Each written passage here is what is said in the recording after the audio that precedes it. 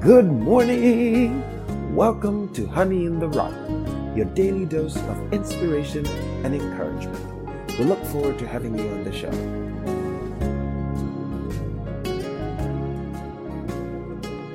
This morning's episode is titled, Shall the Dead Arise and Praise Thee? It shall be focused on the study of Psalms chapter 87 and 88. Before we go any further, we begin with a word of prayer.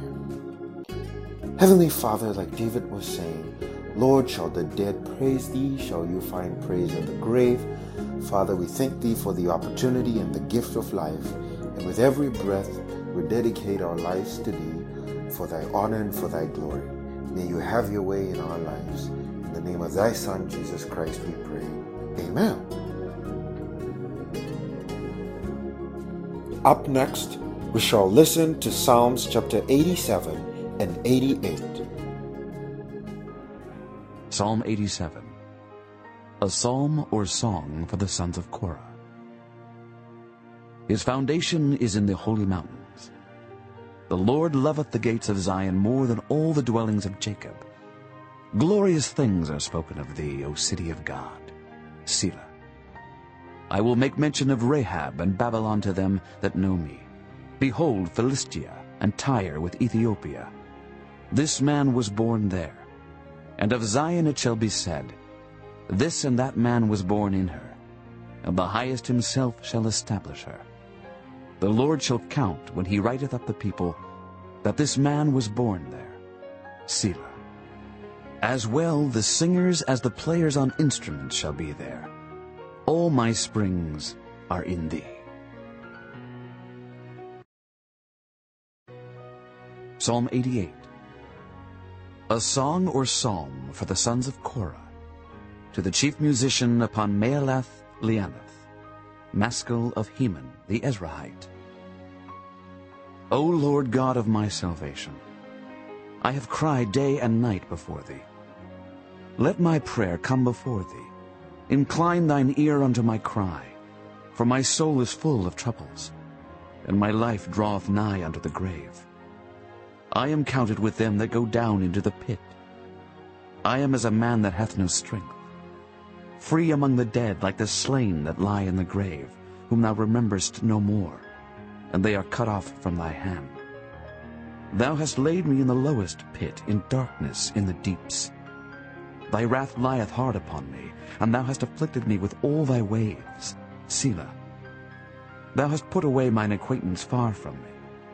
Thou hast made me an abomination unto them. I am shut up, and I cannot come forth. Mine eye mourneth by reason of affliction.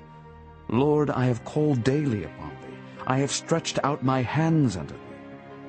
Wilt Thou show wonders to the dead? Shall the dead arise and praise Thee? Selah. Shall Thy loving kindness be declared in the grave, or Thy faithfulness in destruction? Shall Thy wonders be known in the dark, and Thy righteousness in the land of forgetfulness? But unto Thee have I cried, O Lord, and in the morning shall my prayer prevent Thee. Lord, why castest Thou off my soul? Why hidest Thou Thy face from me? I am afflicted and ready to die from my youth up. While I suffer Thy terrors, I am distracted. Thy fierce wrath goeth over me. Thy terrors have cut me off. They came round about me daily like water. They compassed me about together. Lover and friend hast Thou put far from me, and mine acquaintance into darkness. Up next, we shall listen to a sermon by Reverend William Branham titled Elijah and the Meal Offering. This was preached in 1960 on March the 10th. We'll begin at paragraph 31 up to paragraph 56. I trust you'll find it to be a blessing. Is an old proverb, God-dishonoring proverb, that says that God helps those who help themselves. That's dishonorable to God. God helps those who cannot help themselves.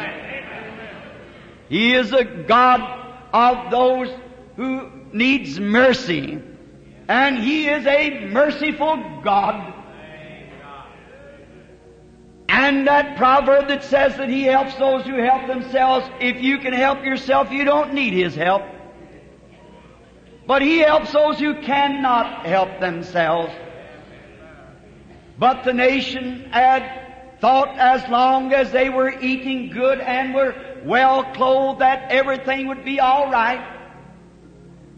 But there was one who still was old-fashioned, that believed that there was a God that was old-fashioned. Believed that there was a God that kept His word.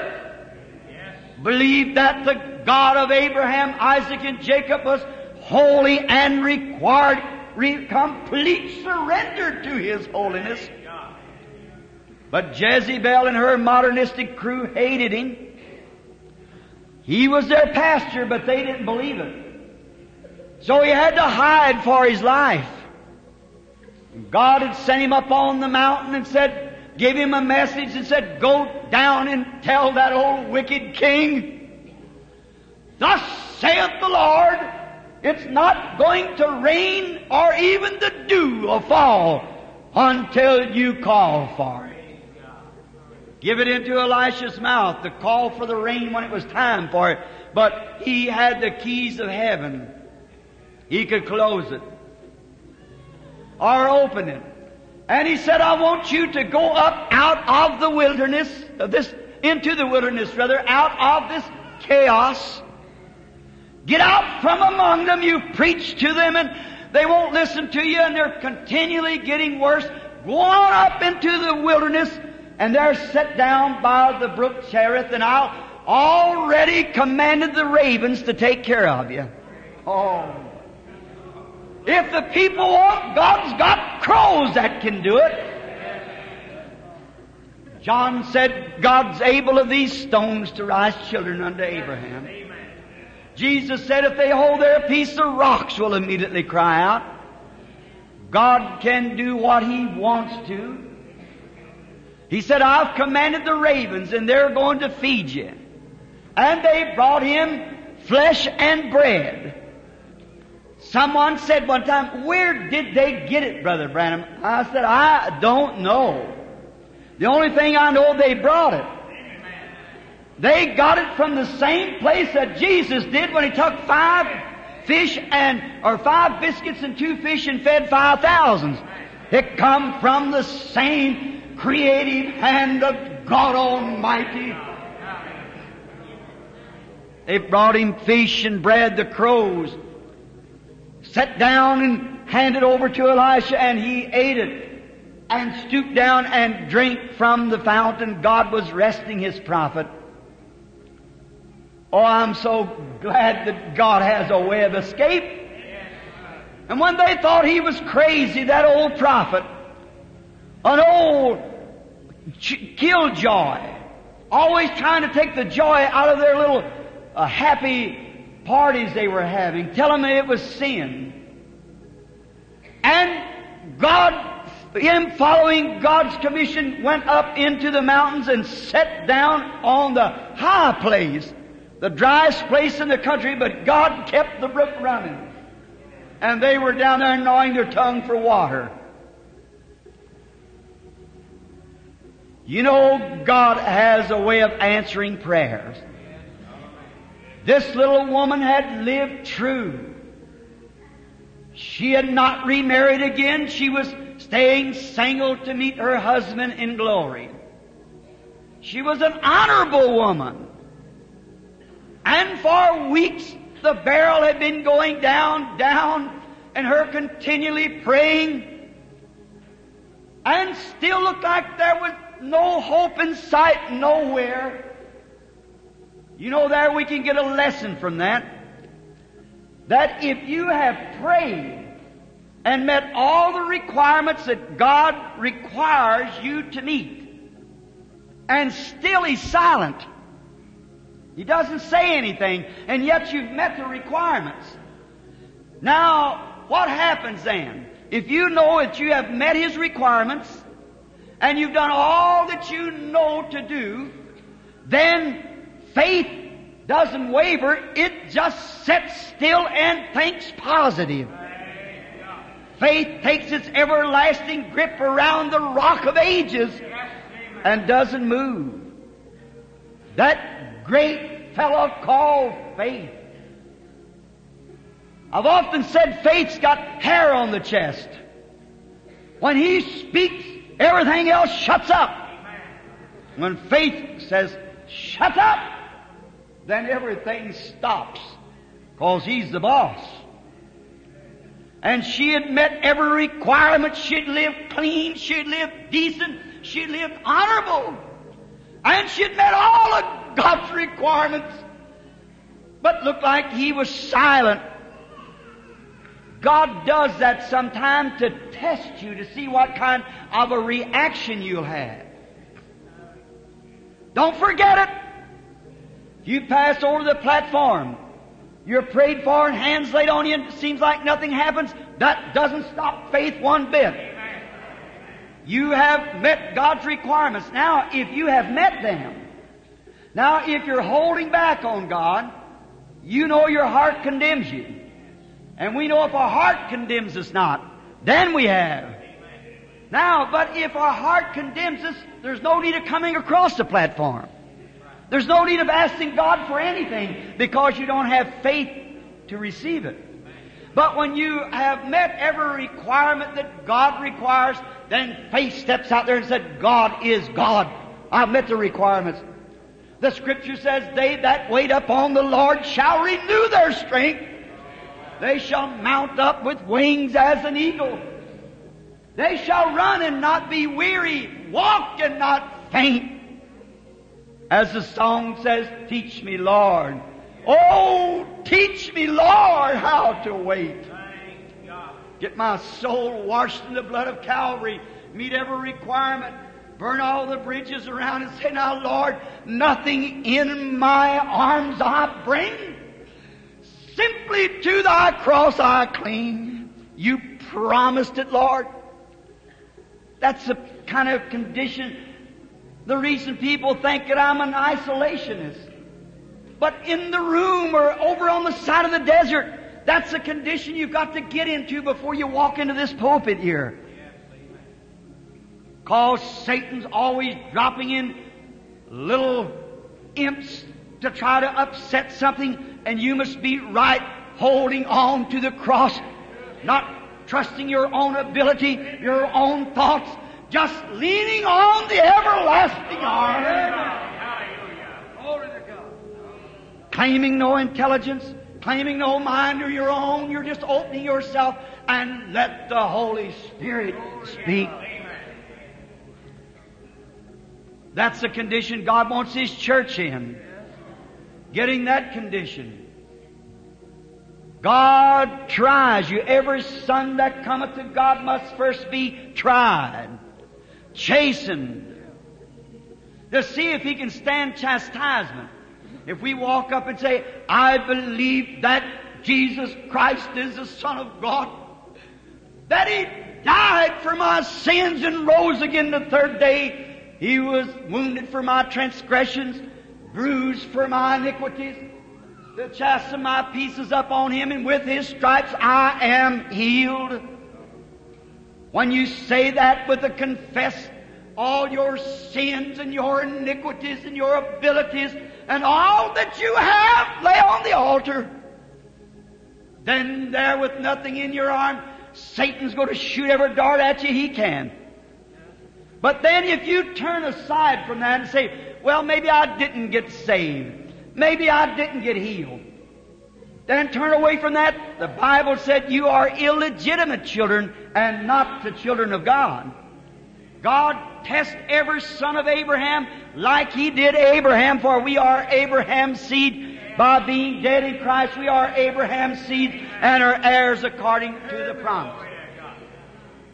Abraham's seed, that's the spirit that Abraham had. He had the promise given, and our father trusted God and took a promise, an impossibility, and held on to it for 25 years before it was ever manifested, getting stronger all the time. His seed just like the Father. No matter what happens, when we're prayed for, it's settled. When we get everything out of the way, met all requirements, get everything out of the way, then ask God and stand there knowing you're going to receive it. God tested Job like that. When Job asked for mercy, offered a sacrifice for his children, the only thing that prophet had was a burnt offering, but that was all God required. God doesn't require education and a lot of nonsense. He requires a surrendered heart to His will. He doesn't ask you to dress in a certain way or go to certain things or to out of certain colleges or degrees. He asks for a humble, contrite, broken spirit and a willing heart to receive Him. He tried Job and see what kind of a reaction he would find in him. But when he took his sheep and took his ox and took his camels and took his children, I'll see what Job says now. And he said, the Lord gave and the Lord taken away. Blessed be the name of the Lord. He found what he had told Satan he had in Job. None like him on the earth. Then the thunders begin to roar. The lightnings begin to flash. The Spirit come up on the prophet and he screamed, I know my Redeemer liveth. And at the last days he'll stand on the earth. Though the skin worms destroys this body, yet in my flesh I shall see God, whom I shall see for myself. Mine eyes shall behold and not another. He tested the Hebrew children to see what kind of a reaction they had had. They had confessed among the heathens that there was a living God. There was a Jehovah God. And that He was God of heaven and God of earth. And He held every soul in His hand. So God let them be tested. And they had met all the requirements. They had prayed up and got everything out of the way. And they would not bow down to the king's image. And He had the furnace 7 times hotter than it ever was. And no doubt that Satan was trying to tell them this is the end of the road. I like the way they talk. Our God is able to deliver us from that fiery furnace. But nevertheless, if He does not, we'll not break God's commandments. We'll stay true. Let our faith ring out through the years to come that we stayed true to the promise of God. My God is able to heal me from this, or my God's able to take me from this wheelchair. My God's able to do this. But I've accepted Him as my healer. I've confessed my sins, my unbelief, and confessed that I believe that He is my healer. Let come, let go what may. If I'm not well today, I will be tomorrow. If I'm not tomorrow, I'll be next year. The Lord gave and the Lord taken away. Blessed be the name of the Lord. Oh. As we get towards the end of this episode, we'll end with a word of prayer. Heavenly Father, we thank Thee, Lord, for Thy loving kindness. We thank Thee, Lord, for how You said You're ever-present help in times of trouble. So, Father, we recognize how many times we made false equivalences to think just because trouble has come upon us, it means maybe You're absent. But no, Father, the point is not about what situations look like, but it's about the fact that You're an ever-present help in times of trouble. So we rely completely on You. We neglect any of the abilities that we think we have in ourselves, and we look toward You for salvation. So Lord, may the righteous not be forsaken, and may they never be ashamed. In the name of Thy Son, Jesus Christ, we pray. Amen. Thanks for listening to Honey in the Rock, your daily dose of inspiration and encouragement.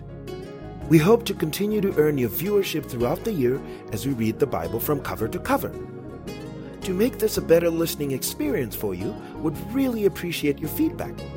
So please email us at honeyintherock2020@gmail.com. We also have accounts on Facebook, Twitter, and Instagram. So please follow us, share our pages, and subscribe. Now we'll leave you with the parting song. God richly bless you. On bended knee we come, with a humble heart we come, bowing down before your holy throne, lifting holy hands to you as we pledge our hearts anew. We worship you in spirit, we worship you in truth. Make our lives a holy praise unto you. I was made to praise you, I was made to glorify your name. In every circumstance I'll find a chance to thank you. I was made to love you, I was made to worship at your feet and to obey you, Lord. I was made for you, singing I love you, Lord, singing I love you, Lord, singing I